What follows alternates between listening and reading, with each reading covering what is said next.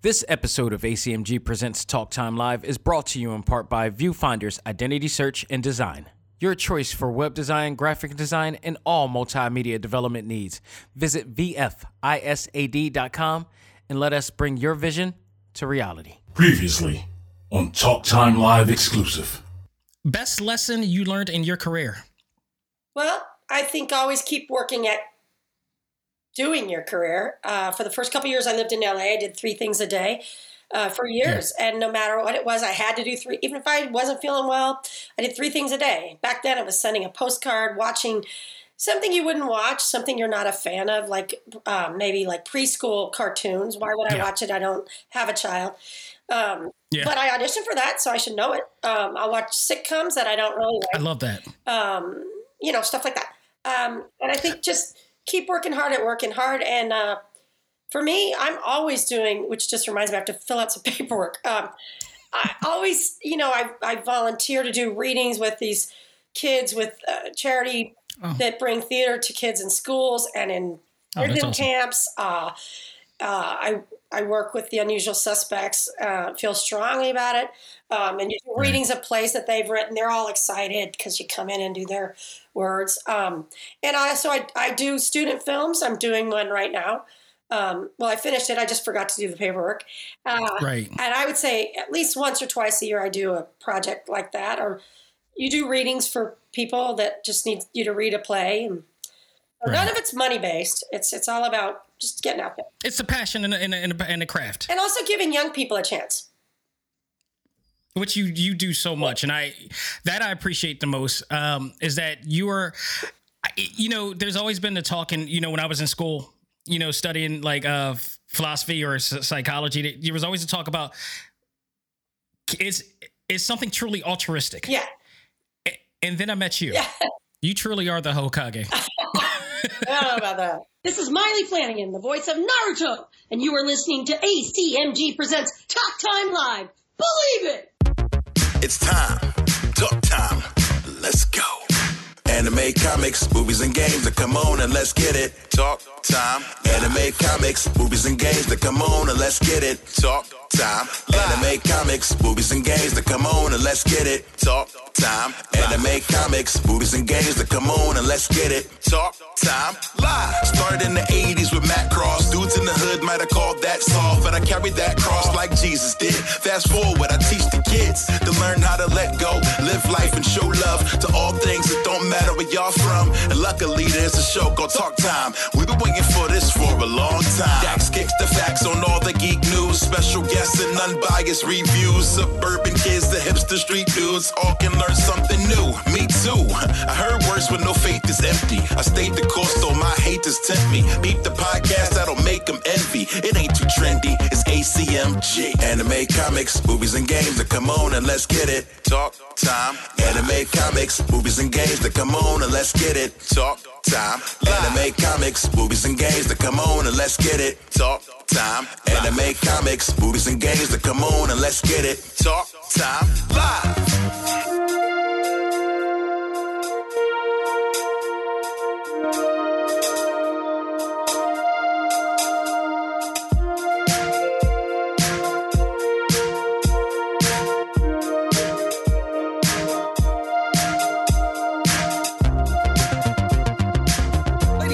Welcome back to the journal of my life that covers all things anime, comics, movies, and games. This is A.C.M.G. Presents Talk Time Live, the Prime Show. I am your host, Xavier Josiah. We got a really fun episode for you today because in our talk topic, I'm going to be reviewing Tetris, which is the new Apple TV film that just came out based on a true story about how Tetris was brought to us in the US and around the world. And it is one of the craziest stories ever told in the history of video games. Really, it involves the KGB. It involves a lot of politics into this thing. It's like when your parents, as a kid, especially when you grew up, when I grew up, because when I grew up, kids weren't, we were made to believe that video games wouldn't go anywhere. It's not important or whatever like that.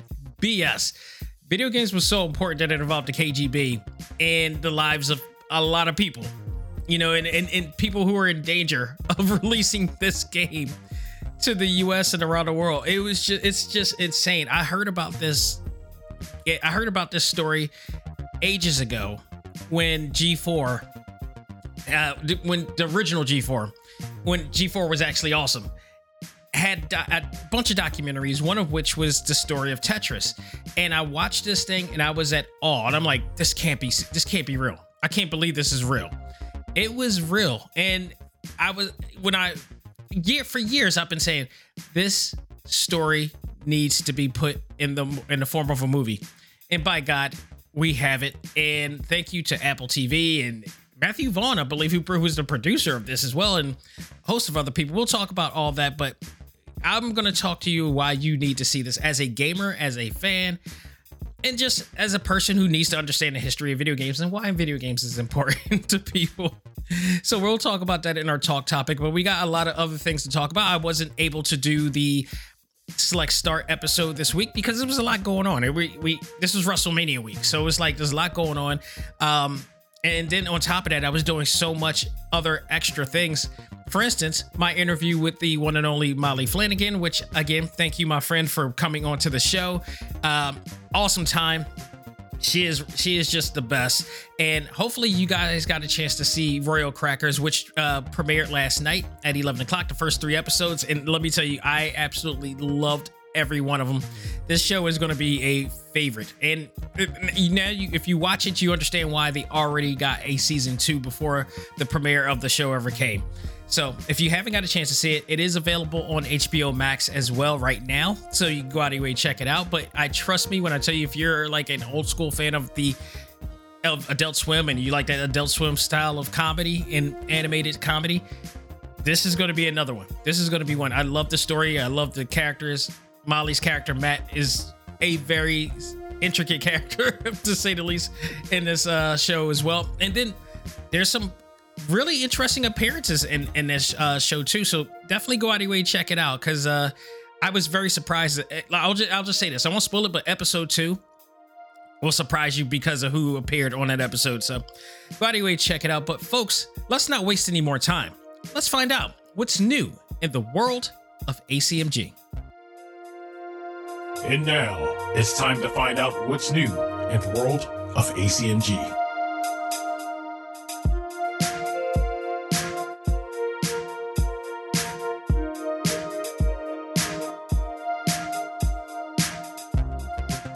All right, folks, so we're going to start off with some video game news because I didn't get a chance to talk about it last week due to the fact that it was WrestleMania weekend. I did the Molly Flanagan interview, so I just felt like I'm just going to roll everything over to this week, and we'll do that. But I will talk about some video game news right now. And just to let you guys know, we're going to get 2 Select Start episodes this week. One will be our regular Select Start podcast, which I will be reviewing Bayonetta Origins, Cereza, and the Lost Demon, and a special episode as we talk about the fall of Marvel Avengers. And we're going to look back at Marvel Avengers from dating back to the teaser in 2017 to what has become of this game and everything that they went through and all of the positives and the negatives. We're going to talk about the positives too, because as of right now, there are positives to the game. And as you guys know, last week, they officially provided us our last patch update, which provided us majority of the cosmetic items that were being sold on the marketplace. And the game actually plays better. There's something about the game that is more enjoyable, possibly because there's no cloud of microtransactions or anything. It feels like a regular game now. But we're going to look back and talk about this because there's a lot to learn. There's a lot of lessons to learn about what they did in this game, what developers should do now with these live service things, because I think people are starting to get really tired and exhausted by these live service strategies. And then also on top of that, what fans should be doing, how we should be approaching all of these games that these companies are coming out, because I think we got the wrong mindset. And I talk about this a lot. I think we get the wrong mindset when we talk about these, when we look into these games and look to invest in these games for our mental entertainment, for our recreational use. So we're going to talk about a lot of that. We're going to detail things down. I did a lot of research and writing for this app, but I felt like it was a need. You know, some people are going to be butthurt about it because, you know, lo and behold, Marvel Adventures is actually loved by a niche amount of people, which means it's like a little small bubble of people that love the game, that will defend the game. And a lot of those people are people who didn't play it in day one. Or if they did, there's a bit of confirmation bias to it in regards to it not admitting to what they're doing. But we're going to detail it down, everything that's happening, dating back from 2017, even to 2019 with E3 and everything, and just go from there. And, you know, hopefully we will all have this conversation about how we should approach games from this point on, from a consumer standpoint rather than a fan and a gamer standpoint. So stay tuned for that. That will be coming this week. But I had to bring up this news right now because I'm really sad about this. And that is, last week we found out that it was announced that E3 is officially canceled. The once biggest game event of the year has officially now been defunct for 2023.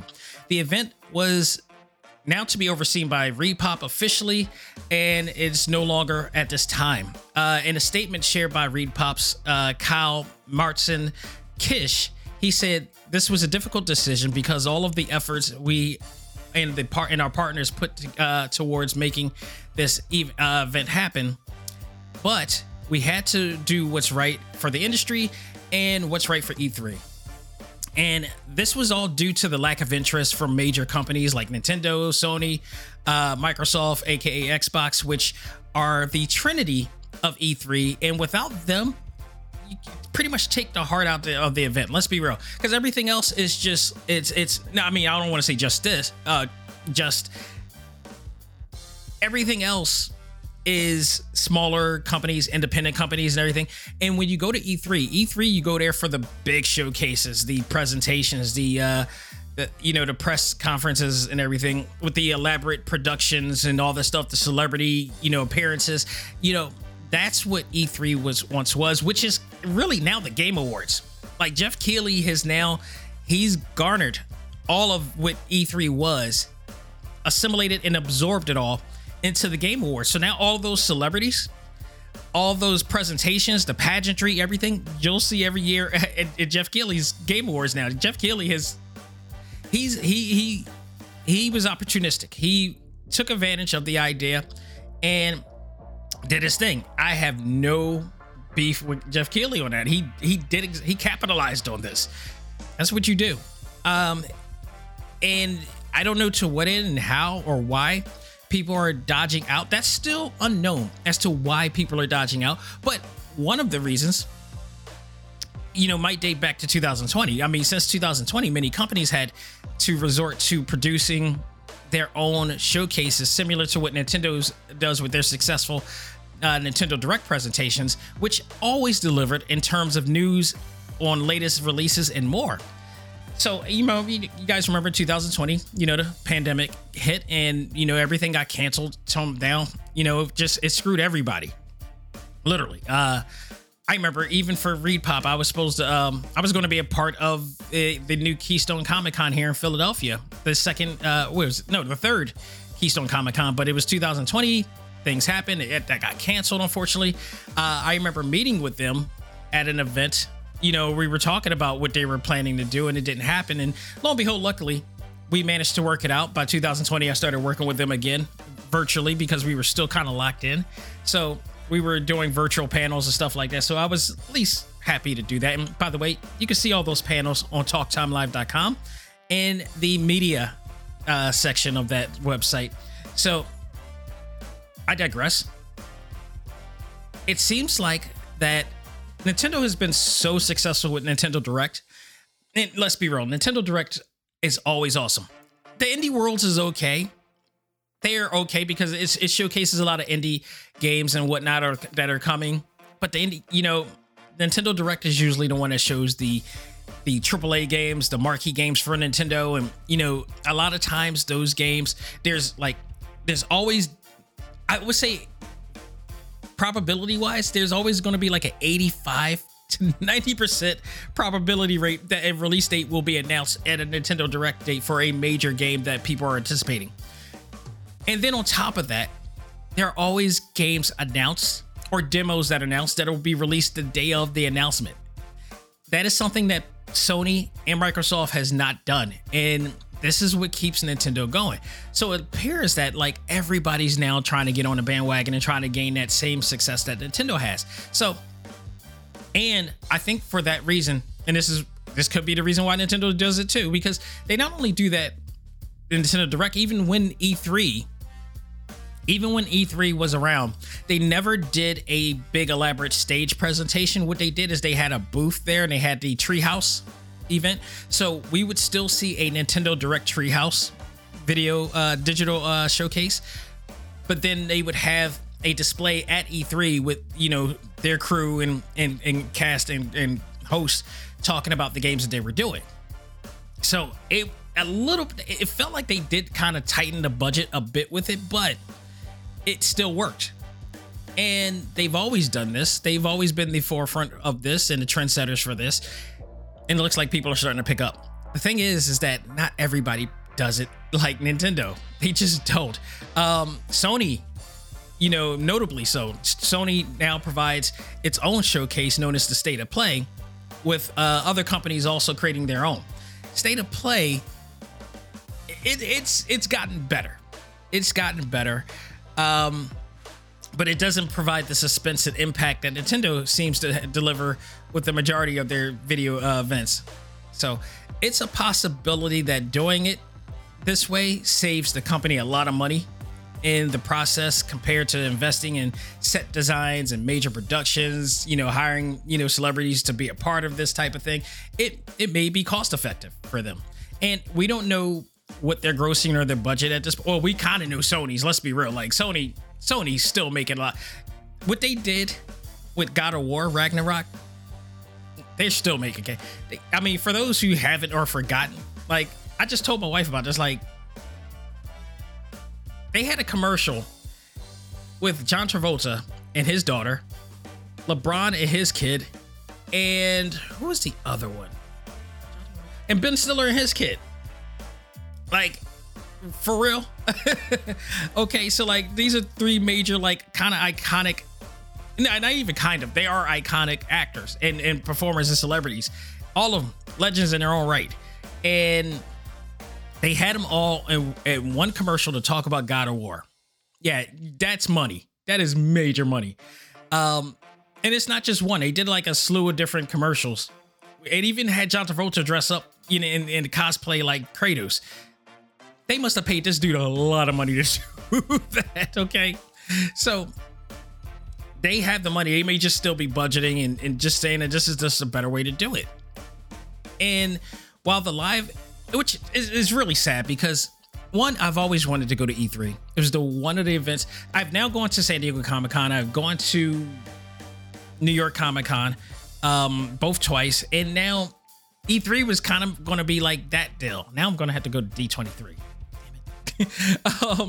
So that was one of my deals with that. It's like E3 I've always wanted to go to because it was like the epic event. It was like the biggest gaming event of the year.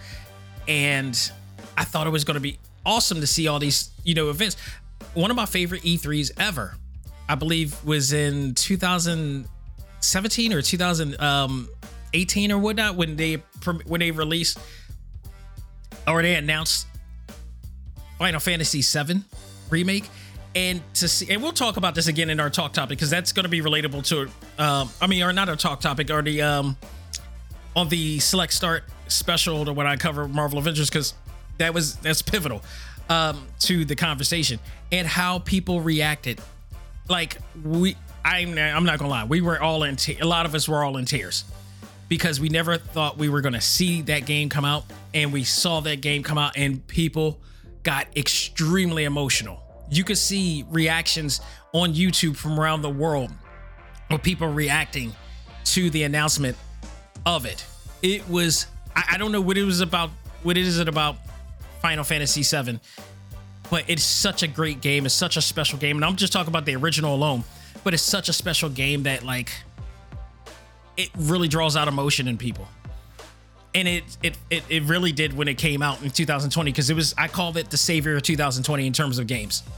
Because with everything that came out in terms of Cyberpunk and Marvel Avengers, with everything that was going on, that was, mentally, damaging people in 2020.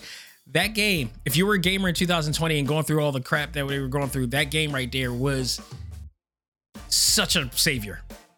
It was just from the gameplay, the characters to the soundtrack there, and like it really met up expectations there. But it was also the year that we got Shenmue 3 announced too.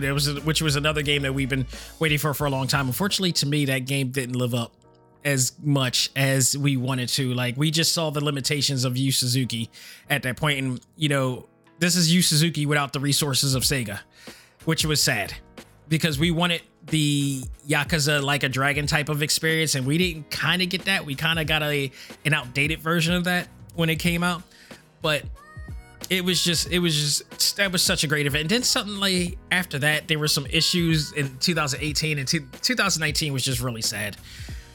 From there, and then 2020 came, and it's been hard for them to come back up. They've been doing like digital showcases at the time, and it just didn't live up, and it just felt like literally the fall of E3 from there. So to the point that it just became defunct, and then Repop picked it back up, tried to revitalize it, and now we're here talking about it being canceled. Now, while it is not coming for a live event in 2023, Repop has confirmed that they will provide their own digital showcase, which will take place around the time of E3, which will include Summer Game Fest, Xbox, and Bethesda showcases. So it's just really sad. I was really hoping for this to happen, because one, being that I am as somebody who's actually worked with Repop, who actually got a chance to see how they operate, I was very confident that they were going to be able to pull this off. Because if you've been to any of their events, if you've been to like C2E2, if you've been to New York Comic Con, or any of their smaller, conventions, you know that they put on a great event.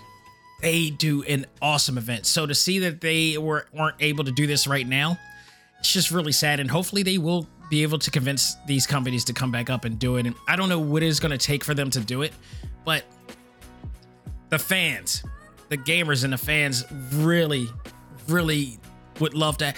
I don't understand, I've had conversations with people who suspect or speculate that it's the fact of them being able to do their own showcase without having to compete. I'm like, that's impossible. You're going to compete with, everybody's going to be compared to anyway, regardless whether you're there in person or not.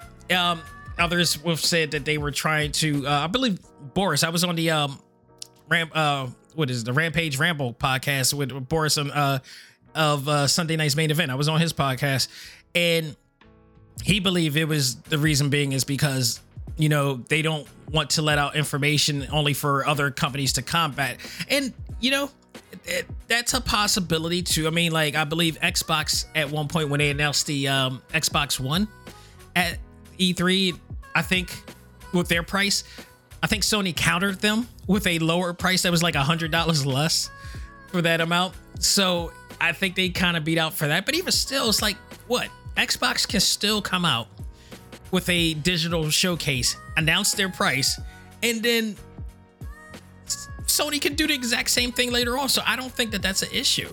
I mean, it could be, but if you really think about it, it's like, it's inevitable. You're going to have to compare and contrast sooner or later. Fans are going to have to compare and contrast sooner or later. It's inevitable. You can't run away from that. But why not entertain? Why not show what you could do? And maybe it's because, let's be real. Xbox is a great system for those who like it, but they just have not been able to win the race. They have never been able to win the race. Let's be real. When it came to E3, in terms of E3 rankings on a yearly basis, with the exception, I believe, the last one, maybe because Sony wasn't there, but it's always a set standard in terms of ranking. At the top of the mountain, it's always Sony and PlayStation. Always gets the best of show. Nintendo is always second. And then, Microsoft Xbox is always third. I mean, Nintendo's always in the middle. They don't really, it's like they compete without even competing. They don't compete. First of all, Nintendo's 136 years, maybe over 136 years old. It's like the longest reigning company. Now, granted, they weren't doing video games for all of 136 years. They were selling toys and cards for the most part. But when the 80s came, they fully went on to become a video game company at this point. And by the way, they still sell those toy items and stuff like that too. But that's just minor compared to what they're doing now with the Nintendo Switch and other projects. But they've always been steady. They've never really been in competition. Like, they're in competition with themselves for the most part. But man, it is. And then you got all the other third party gimmicks like the Stadia and all that stuff. And what happened with the Stadia, for God's sake. Like, I knew that was getting the Microsoft Zune Award in due time. But I hope that they will be able to get it going in 2024. I hope this is not the very end of E3, because I think everybody needs an outing. Everybody needs their own, epic event to go to. And gaming had that in the form of, E3. Maybe Jeff Keighley is going to be the one to do it. Hopefully he'll be the one to do it, because yes, the Game Awards is all right. The Game Awards it's a great epic thing to do, but it's not the best aspect of it.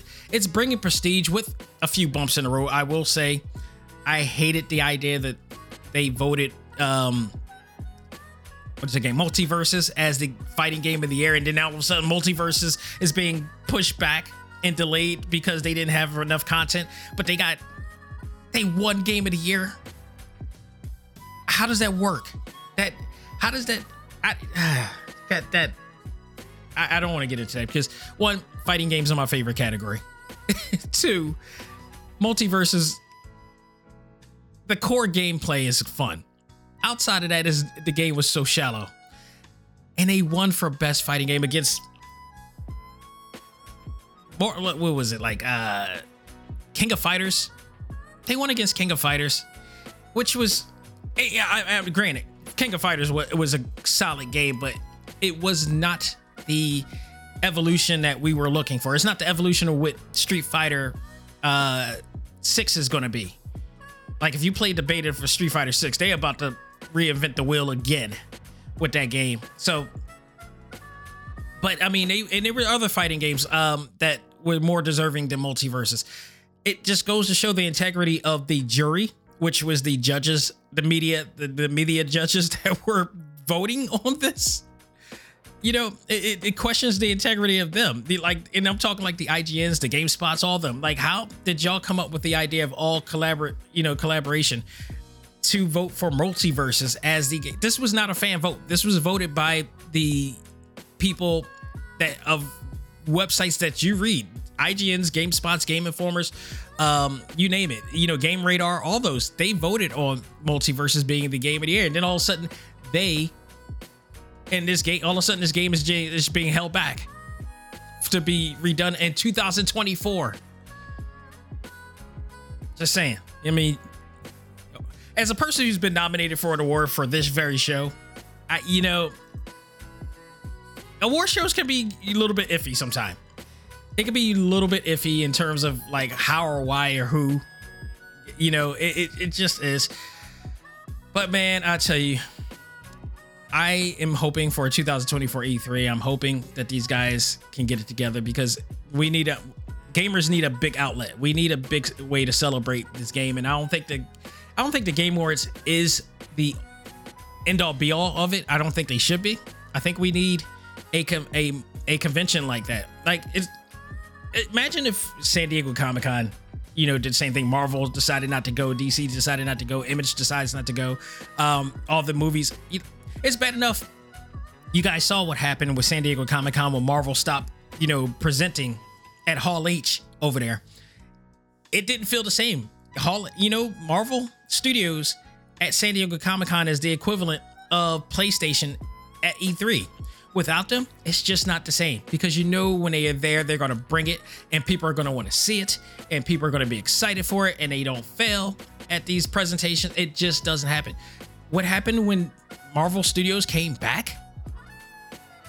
That San Diego Comic-Con was as good, if not as better if you could ever be. People love the return of San Diego Comic-Con. It became an epic affair again because Marvel Studios and Kevin Feige returned to that, to that event. So we'll see, man. I hope we do. If not, let's create a new outlet that people will want to go to, because they shouldn't be afraid of competition up front. Let's do it. Let's get it going. So, all right, moving on to some other news, some awesome news here. Netflix announced that an anime based on one of my favorite movies in video games is coming in the works. Scott Pilgrim will be made in anime form, and it is coming soon. There has not been any, dates as to when it's coming, but what we do know is that the series will include the complete original cast from the movie. I'm talking Michael Cera as Scott Pilgrim. We're talking Mary Elizabeth Winstead as Ramona. Man, I mean, you name it. One of my favorites, Kieran Culkin as Wallace Wells. Saute Baba as Matthew. Chris Evans returns as Lucas Lee. I mean, come on. Anna Kendrick as Stacy Pilgrim, sister to Scott. Brie Larson as Envy Adams, one of my Black Sheep. Just the Black Sheep scene was one of my favorites. Allison Pill as Kim Pine. I mean, they're all. Aubrey Plaza comes back as Julie Powers. Brandon Roth, Todd Ingram. I mean, they're all coming back. Knives Cho, Ellen Wong will be making a return. Mae Whitman as Roxy. I mean, just everybody. I'm just naming off everybody. Literally everybody from the cast of the original movie is coming back to voice their respective characters on the show. I cannot wait for this. There has not been any announcement on the dates for this, but man, am I excited. Am I absolutely excited for this. Let's make it happen.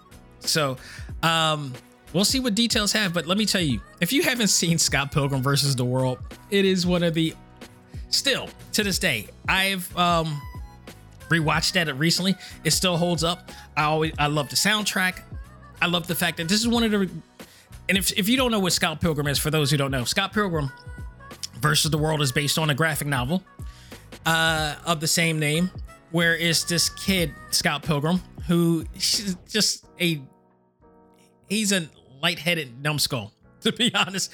This is based around in Canada, and he's in love with this girl named Ramona, but Ramona has issues in the form of 7 deadly exes, which he's gonna have to fight off, and it is just hilarious. The whole thing. What I loved about the movie, because I read both the graphic novel and watched the movie. We talk about The Last of Us almost being direct to source. It's not one of the first, live action adaptions that was really close to source. The Watchmen, very close to the graphic novel, but also Scott Pilgrim, almost like word for word, scene from scene. There were some tweaks in it, but like it really lived up to the actual source of the book, and it was phenomenal.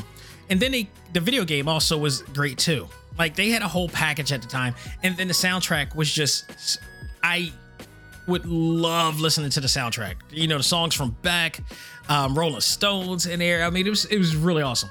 Garbage. What is it? Garbage Can. One of my favorite songs. Black Sheep was one of my favorites in there, and the scene where Brie Olson, who plays Envy Adams, and they perform that in there has just been fantastic as well.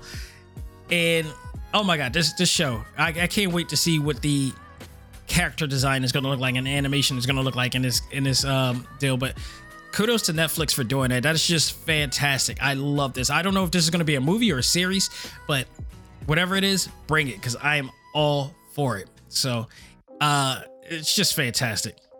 So I'm looking forward to that. Last bit of news I believe I have here is Marvel Studios is bringing back another another character that we haven't seen in years, and characters that we've been questioning what the hell happened to him. Apparently, this one is coming back, and it justifies everything that we've been talking about. Liv Tyler is returning to the MCU after 15 years. The actor, known for playing Betty Ross in the Phase 1 movie, The Incredible Hulk, will be making her return in the upcoming Captain America 4 movie. The movie will also include the return of the leader, played by Tim Blake Nelson, who also made his first appearance in the Incredible Hulk movie, but now will be the main villain as Sam Wilson takes on the helm of Captain America. This has been a very long time coming, because we have been aching for this. Many of us fans were upset that the story of Samuel Stearns seemed to have gone like completely, going to a complete halt in Phase 1. We saw what happened in that scene where they went to the college and they went to go, synthesize an experiment on Bruce's blood to see if they can get rid of the Hulk out of him. And there was a freak accident where Samuel ended up getting the blood of Bruce, the gamma-filled blood of Bruce, inside his head, and his head started bumping, and we knew that this was going to lead to the leader. Well, people often thought that there was just nothing from that. And, fans are just going to speculate or come up with their own narratives or whatever like that. They often thought that... This is the funny part about this, because I've had issues with this for years with people, and now this is Marvel Studios shutting them up once again. There are many people who claim that The Incredible Hulk was one of the worst movies that they ever came out with. That was BS. Because here's the thing. Back then, when Iron Man came out, and we found out that this was going to be a series of different shows leading up to the Avengers, we as fans held Marvel Studios at a high pedestal. And we felt like if they failed even one of these movies, if one of these movies even failed leading up to the Avengers, which we didn't know was a first phase of anything. We didn't know the plans that they were doing at the time, but we knew that they were planning on, we found out that their Avengers movie was coming. Yeah, we were getting all these different movies based on these characters to gather them all together, which was the first time we've seen that in anything. We knew that if any movie, I'm talking any of the Iron Mans, Thor, Incredible Hulk, if any of those movies failed, that it was going to kill the entire process and the momentum that they were making. It did not. None of them did. The only thing that was messed up about The Incredible Hulk was that Ed Norton didn't continue to play the role, and they went to Mark Ruffalo, which then Mark Ruffalo, he owned that role. We love Mark Ruffalo, but Ed Norton did a tremendous job. And you look back now, and it's like, yeah, I think Ed Norton wouldn't have matched with them. In a sense, I think Mark Ruffalo actually does play as a better Bruce Banner to them. But I love Ed Norton's version of Bruce Banner, because he kind of took the Bill Bixby aspect of it and brought that in. But credit him. I love Ed Norton. He did tremendous, but like they were able to move on with Mark Ruffalo. I like the fact that, because a lot of people didn't know who Mark Ruffalo was anyway, and they betted on this dude, and this dude knocked it out the park. And I love that, because now he's a household name because of his role as the Incredible Hulk, and he's able to do other movies now and other projects now because of how great he did on that. And the movie was a success, much to people's great, and they felt because we didn't get to see these other characters because the movie bombed. No, that's not true. And it was even further not true when Civil War came, because Thunderbolt Ross came back. His character came back, and then he came back again for other movies. So that was a recognition that, no, we're not giving up on that movie. No, that movie did not fail in our eyes. No, that we're still going to go on with this. We're still going to, that's going to be connected into the universe. They're doing it again. Liv Tyler's coming back. Betty Ross is coming back, and we got the leader coming back, and they are the same actors from The Incredible Hulk. So a lot of just assumption. And I'll say this again for people. Assumption is the killer of knowledge. Let's stop the assumptions. Let's really just do our research, do our homework, or even just be patient. We don't know what the hell is ever going on because we're not working behind the scenes. That's the reality. So this was a gap that Marvel Studios have had. It's one of the biggest gaps in their storied history of the MCU. And now Marvel Studios is finally looking to fill that gap. You know, Sam needs a major adversary to face in his first venture as a solo run of Captain America. I think the leader is considered one of the best solutions for this because the leader is Hulk's top villain. And yes, we're wondering, like, this is a Hulk villain. This is like Dr. Octopus to Spider-Man. You know, he's that big. This is like the Joker to Batman. So why isn't the Hulk facing the leader like we wanted to in the first place? Let's not get off track. And I hope that they don't kill him off. That's my biggest thing. I hope they don't kill him off. They don't have to kill off every single villain in the Marvel Cinematic Universe. Can we just save him? Because I think we do need to see that confrontation between the Hulk and the leader eventually. So, but at the same time, I like the fact that he is coming back, and it is a great adversary for Sam, because that was one of the things that was one of the biggest issues that we had when they first made Sam Wilson Captain America in the comics. The problem with that was that he didn't feel as important in the comics as Captain America as he does now, because the recent comics that he's done really put him up against some really hard hitters like Doctor Doom and everything. So they finally figured out that, like, you know, your protagonist is only as good as the antagonist that he faces. And in this case, the leader is a worthy foe for Sam Wilson at this point. So we will see what happens. And the question remains now. We got Betty Ross coming back for this movie. We got the leader coming back for this movie. Will we actually see an appearance of Bruce Banner in some form or fashion? I feel like we have to. Or some ways, if the leader's coming back, I don't want them to kill the leader off. I hope that they don't kill the leader off, especially because here's the thing. We're working our way up. Marvel Studios is working their way up. Saying like I worked there. Marvel Studios is working their way up to doing a Secret Wars movie. I don't know if it's based on the original Secret Wars movie or the new version of the Secret Wars movie. But the original Secret Wars movie had all of the villains of the Marvel Cinematic Universe and all of the heroes of the Marvel comic universe come together in this one planet where the Beyonder came in, and there was a fight to see who was the better one. And this was like one of the first times we ever seen a crossover of all of the comics come together, of, you know, Spider-Man and the X-Men and the Avengers all teaming up together. It was like one of the first crossovers, if not the first crossover we ever seen, along with the villains all coming together to team up. Like, there hasn't been one prior to that. I'm hoping that is that, because if that's the case, that means that that means we can see the leader come back. I say that, and they kind of killed off MODOK. They killed off MODOK already in the Ant-Man movie, which I kind of, right there, I was really like, I was pissed off because I was iffy about the MODOK character in that movie, but I also liked MODOK character in the movie. I wish that they didn't, like, he didn't change his morality and ethics at the end. I'm like, this is MODOK, dude. Like, come on. Maybe they'll make another MODOK. I don't know. But I'd rather him stay a villain and then not die.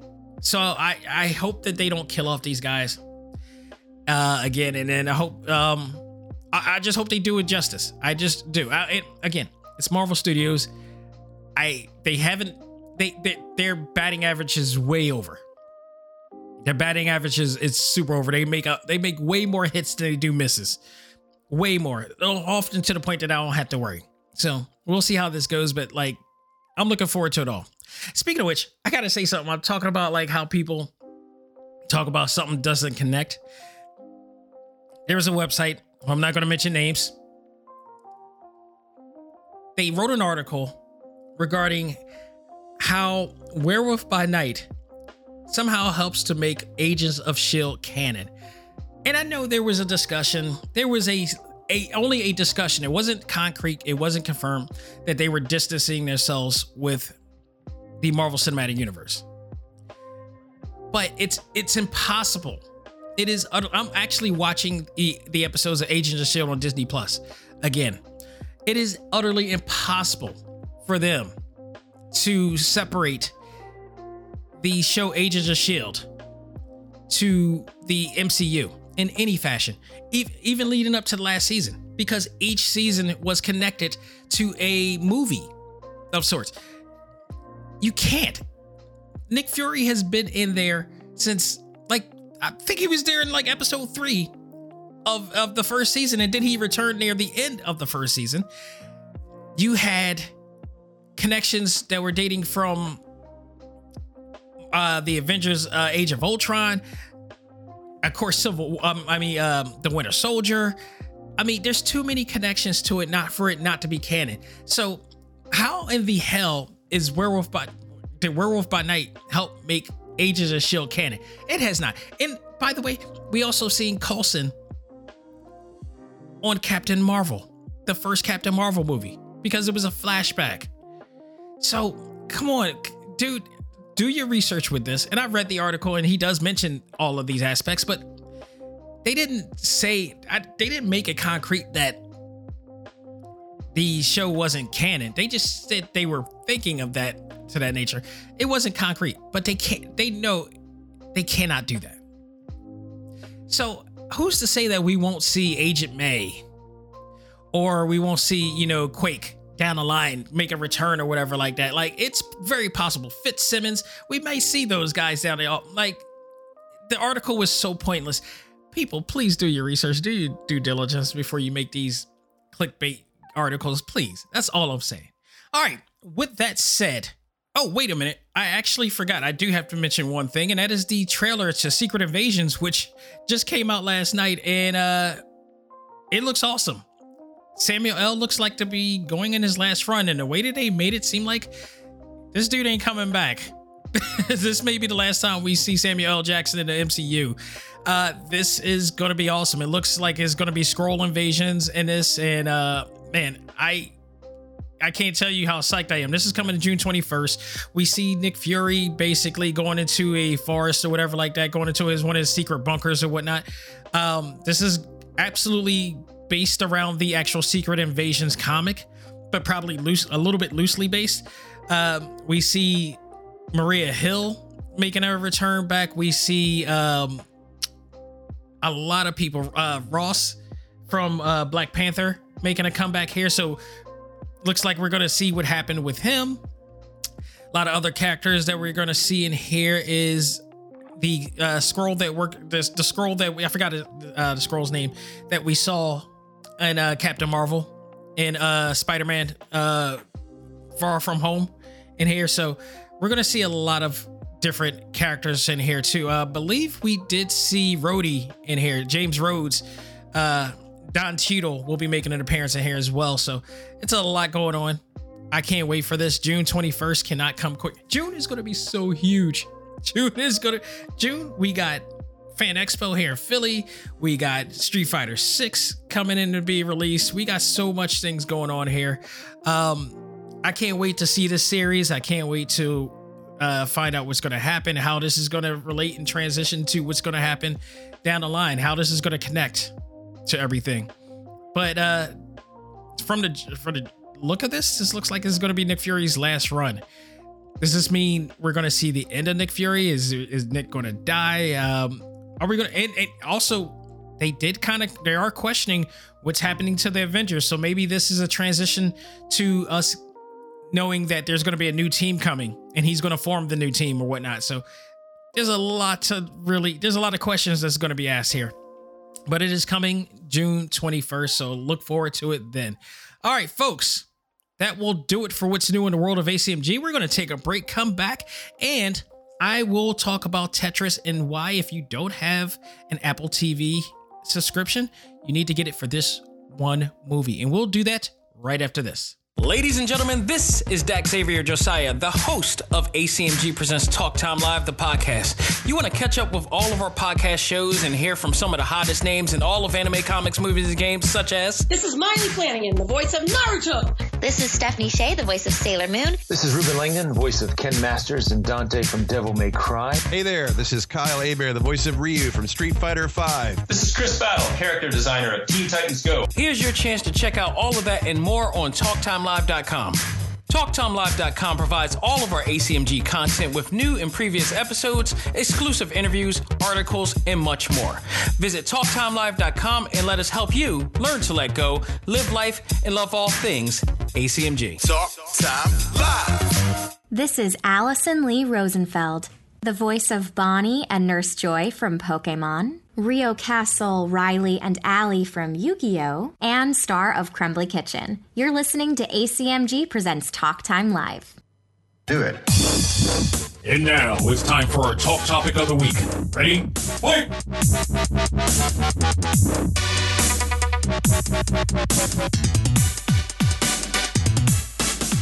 Folks, we're back with our talk topic of the week, and it is my review of Tetris, starring Taron Egerton.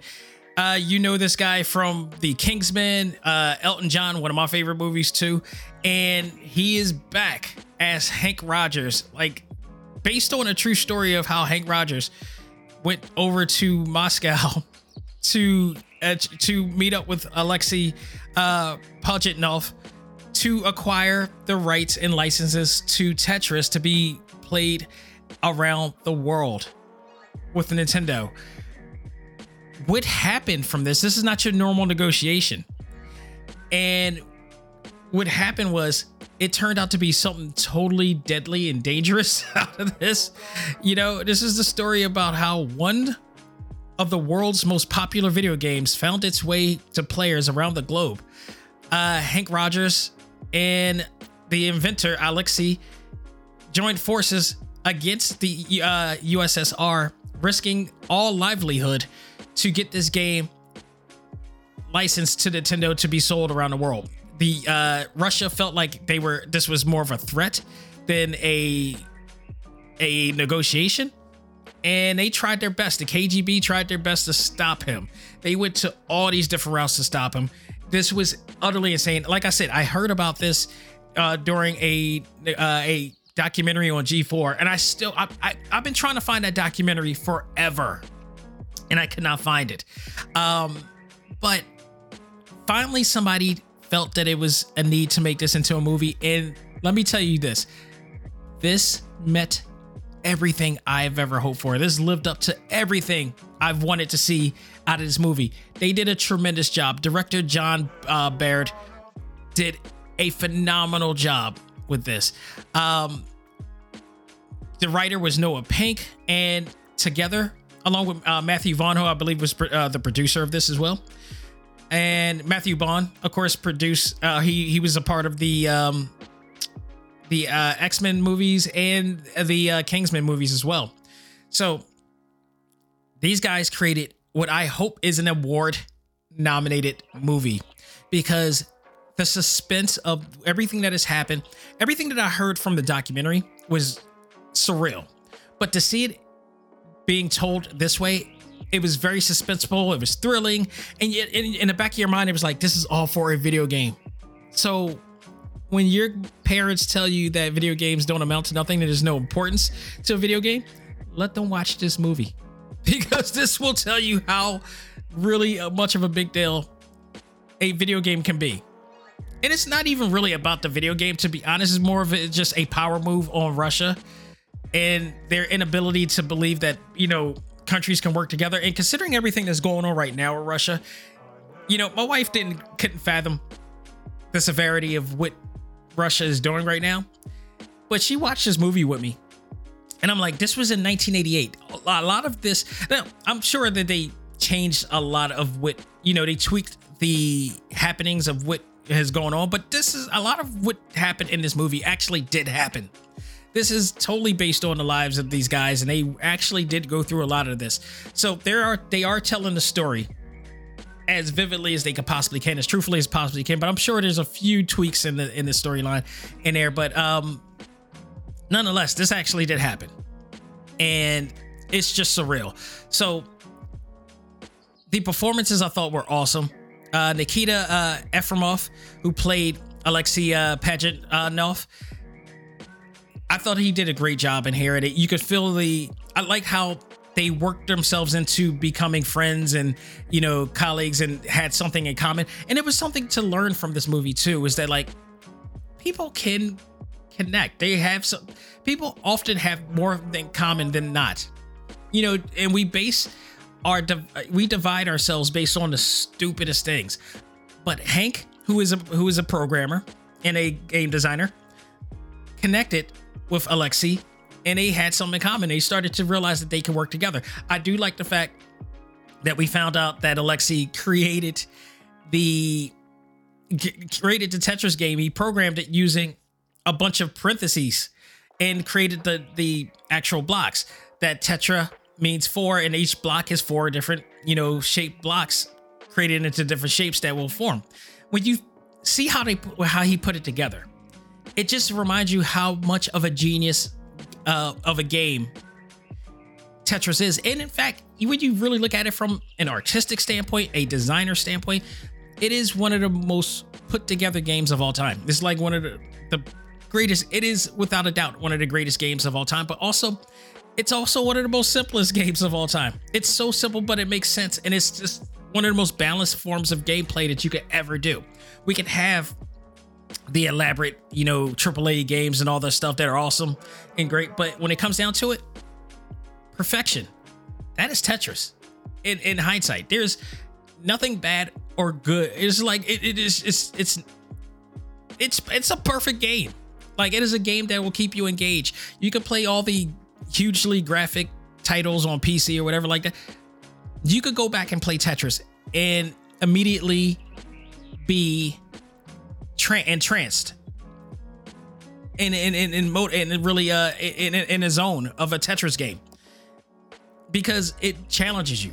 It really challenges the mind and everything.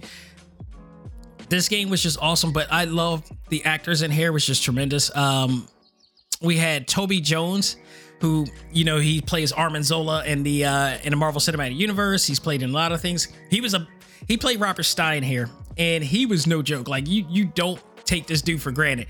He would kick your ass if you remotely tried to screw. And there was a lot of people screwing each other over in this movie. In particular, Anthony Bowles' character, Kevin Maxwell, who was, you know, he was making deals on the side for himself, which led to Robert Stein, you know, getting pissed off at him and wanting to beat his ass. Then you had, you know, the one and only Robert Allam, who plays a great villain no matter where he plays at. And I really loved him in what was the movie? Speed Racer, like the Wachowski's Speed Racer. I'm one of those people who really like enjoyed that movie, because I thought that it really played the Speed Racer deal better than anything. But I loved his villain character on there too, but he played Robert Maxwell, was in complete cosmetic costume in here, and he was fantastic. He constantly screwed everybody over, and come to find out these guys were all that they were cracked up to be, which is kind of a known thing that happens often. And I don't want to spoil the movie in the sense of, I want you to know everything that has happened between these characters, but these are the pivotal characters that I'm mentioning that played a huge role in the process of this. Oleg Stefan, who played Nikolai Belikov in here as well. He played a pivotal role in trying to negotiate the contract with people. And it was just all this back and forth of Hank trying to get this contract. He's trying to get the handheld rights to get Tetris on, because he didn't get the arcade rights. He didn't have the console rights, but the handheld rights was not yet to be done, because there wasn't such thing as a handheld right until Nintendo created the Game Boy. And we get to see a lot of the formation of things that Nintendo has done. And when they brought the Game Boy in, and it was, talk about for gaming nostalgia, you will love it just for that. And you do get to see some other really cool things in here. They show a little bit of clips of old games as well and how they connect. And I like the way that how they filmed it. When they did chapters, they did it in the form of like level 1, 2, 3, and 4. In a sense, almost in the same way that Tetris was, because when you play Tetris, it starts off slow. And this is how the story went. It starts off slow. And then once you go up a level, things get more intense. And as you get to the higher level, things get more intense. You got to get through those levels. The movie kind of paced itself in that same fashion where it just started out slow. And then by level 4 or level 5 or whatever like that of the movie, things got so heated and intense. And you're wondering if you're going to be able to get through this level. And I just love how they worked that together. And it did so really well too. Also want to mention, where's another? Canon Namari or Narami or Narami played Maya Rogers, who's Hank's daughter, and Ayane Nagabuchi, who played Akami Rogers, who's the wife of Hank. Hank lived in Japan at the time. We learned later on that Maya Rogers took over the Tetris Corporation that Alexi and Hank ended up actually, working together. So it's like how this all comes about. And this was also a family story too. This is a story where Hank actually is trying to be the family man that he wants to be, but he's also trying to provide for the family as well by, making this business happen. The whole business, the video game business that they had is a family business. And Akami works with him as well. So she's like, they're partners, or he considers her the boss, if you will, in this case. And he's also trying to make his daughters happy and his kids happy. Maya also had a recital that she was performing in, and he wanted to make sure he made it for that. So it's a race against time of him, trying to fulfill his needs as a father and as a businessman, and trying to make one of the greatest deals ever in video game history. And if not been for these guys, we would not know what the hell Tetris is right now. We would have not played Tetris to this day. And by the way, if you have a Nintendo Switch and you have the online membership, you can play Tetris on air as well, because they brought back all of the Game Boy classics, including Tetris, which the first game. And it was funny too. They did talk about one thing about, what is the first game that people are going to be able to play on the Game Boy, or the original Game Boy, which, by the way, I love the fact that I forgot the fact that that game took 4 AA batteries to play, and which was interesting. He mentioned why wasn't it ever in color? Because in order for it to play it in color at the time, it would require 8 batteries, and it already plays 30 hours of gameplay on the original for 4 batteries with no color added to it. So that's why we saw it in that green tint that we always see it, until they came out with Game Boy Color and they were able to evolve the technology for it. So I thought that was very interesting that they added that little tidbit in as well. So I mean, honestly, there was a lot to take in with this game, but there was a part in there where they were talking about making Super Mario Land the launch game that was going to be a part of, because that's Nintendo's thing. Nintendo comes out with a game, what they used to. When the NES came out, it was Super Mario Brothers and Duck Hunt as the launch title. I believe it was Super Mario Land when Super NES came out. I believe that was the case. I forgot how that went. What was the launch title for that? If there was a launch title at all, because I didn't get the Super NES in the launch title. I got a Sega Genesis. So I think Sega Genesis came out with Sonic for theirs at the time. But and I like the fact that they mentioned Atari had a hand in the bid for Tetris, and I'm like, thank God they didn't. Thank goodness they did not, because Atari, God, for God's sakes. But they mentioned that instead of putting Super Mario Land on there, how about putting Tetris as the first? And when you think about it, you kind of knew that was a great decision. That was a hell of a great decision there. So I mean, there's a lot to take in with this movie, but let me tell you, this movie is very suspenseful. You think it's just them making deals? No, these guys almost died for this. Like, Alexi almost died for even helping Hank with this deal. his family, I don't want to, again, this is a part I don't want to spoil, but his family was affected. Their families were affected. Like what the KGB did in here to try to stop the process of this game coming to the US and other places was insane. And there was a lot of selfish acts in here as well from certain people in this movie. I mean, you're going to see a lot of craziness going on. And again, you're just going to think like, this is all for a video game. Hey, what can I say, man? Video games is life. And this proved it right here. So if you do not, and I mean, if you do not have Apple TV, because I don't normally subscribe to Apple TV.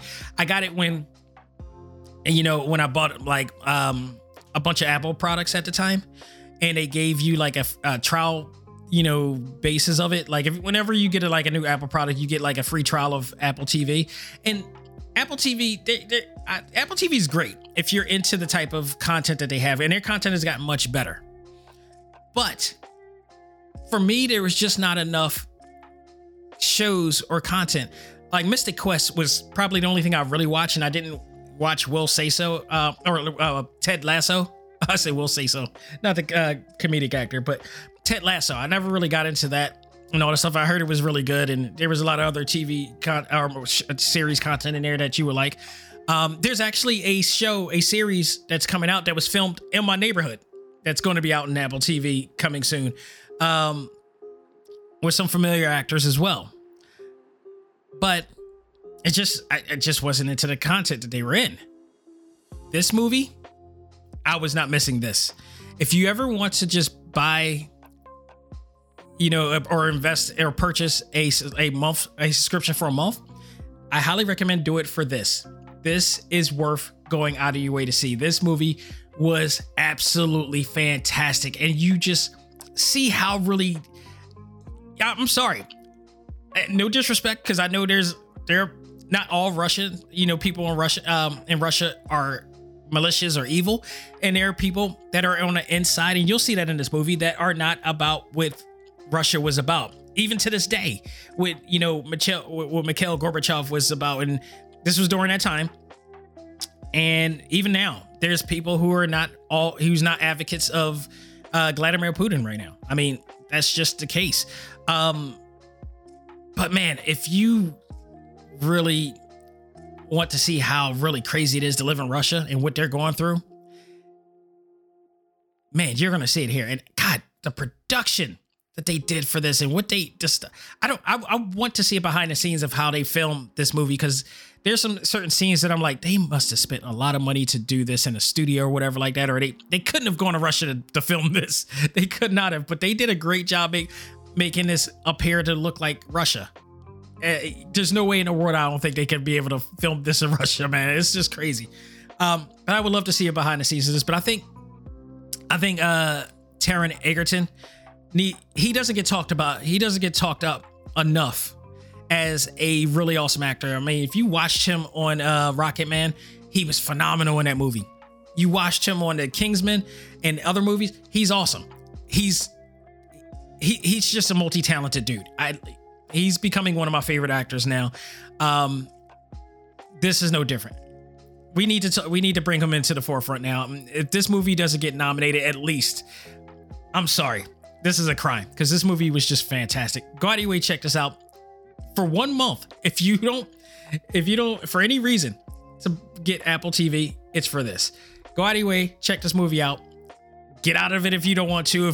Stay on it if you like the other content there. But for this reason alone, this is worth getting to a month subscription for Apple TV.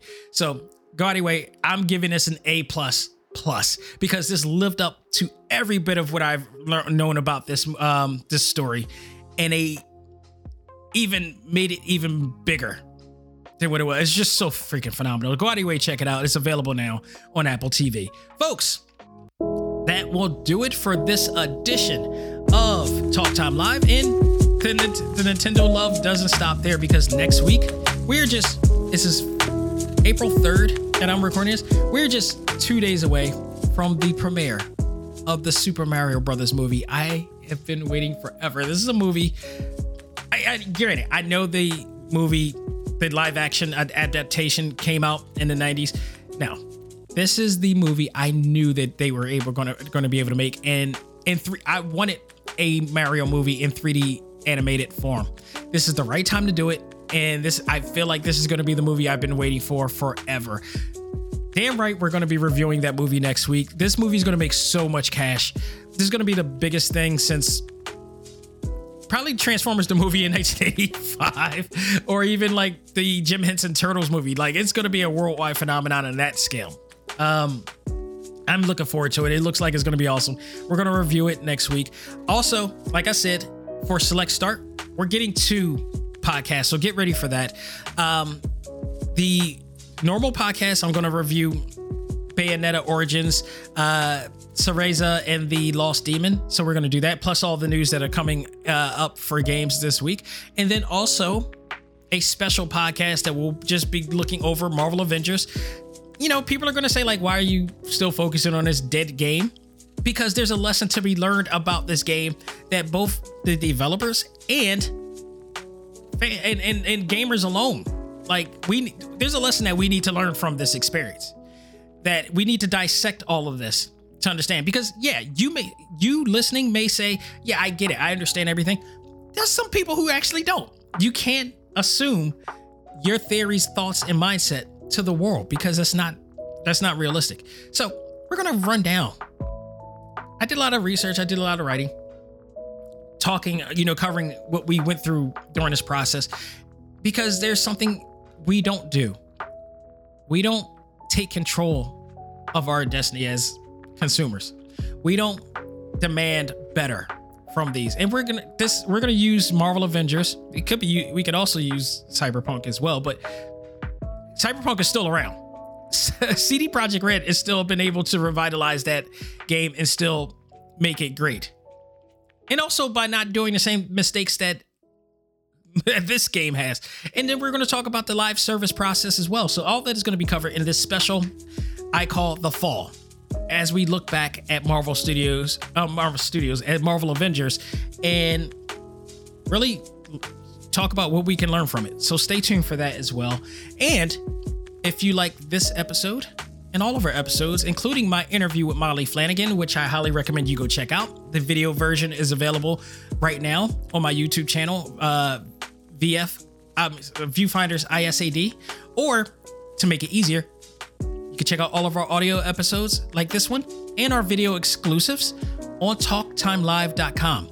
Only on TalkTimeLive.com will it make it easy for you to find all of the content. You could go on the search engine and find past episodes, past reviews of games that I've done on the audio version of the podcast. You can check out the video exclusive interviews that I had with Molly Flanagan, Kyle Hebert, you name it. There are literally like 38 video interviews right now, and there are even more audio interviews, because I transitioned from not only audio interviews, I've transitioned to video interviews around 2020 when I started doing it that way. So they've only gotten better from that point on. You could also check out my review of WWE 2K23. I did a 2-parter there with the first one I did myself, which has gotten some great reviews, great feedback from. And I did another part 2 with Boris Aguilar of Sunday Night's Main Event as well. So I got to hear his 2 cents. And, you can check out Sunday Night's Main Event on TSN Radio in Toronto as well. Great show, great format, a lot of content there for wrestling fans as well. And they do a lot more too than just wrestling there. So definitely go out of your way, check all that out. But you can always find all of our audio episodes, our video exclusives on TalkTimeLive.com. And man, the amount of guests that we have on air, you will not regret.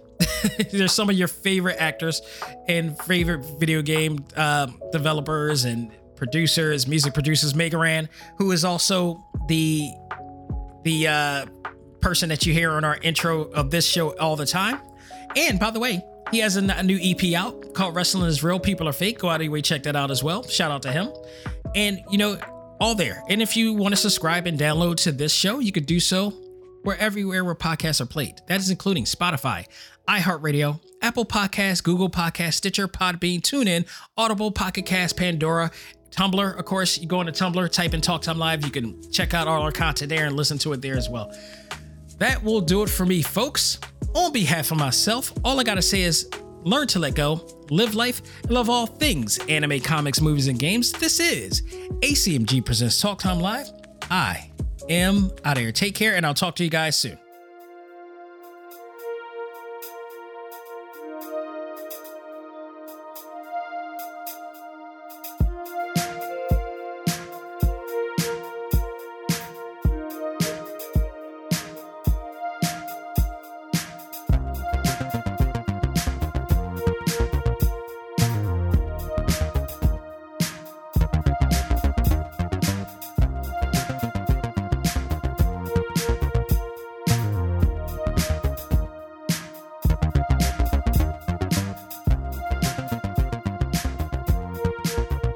Music for this episode is provided by Game Chops. Check out these great chiptune tracks and more at music.gamechops.com.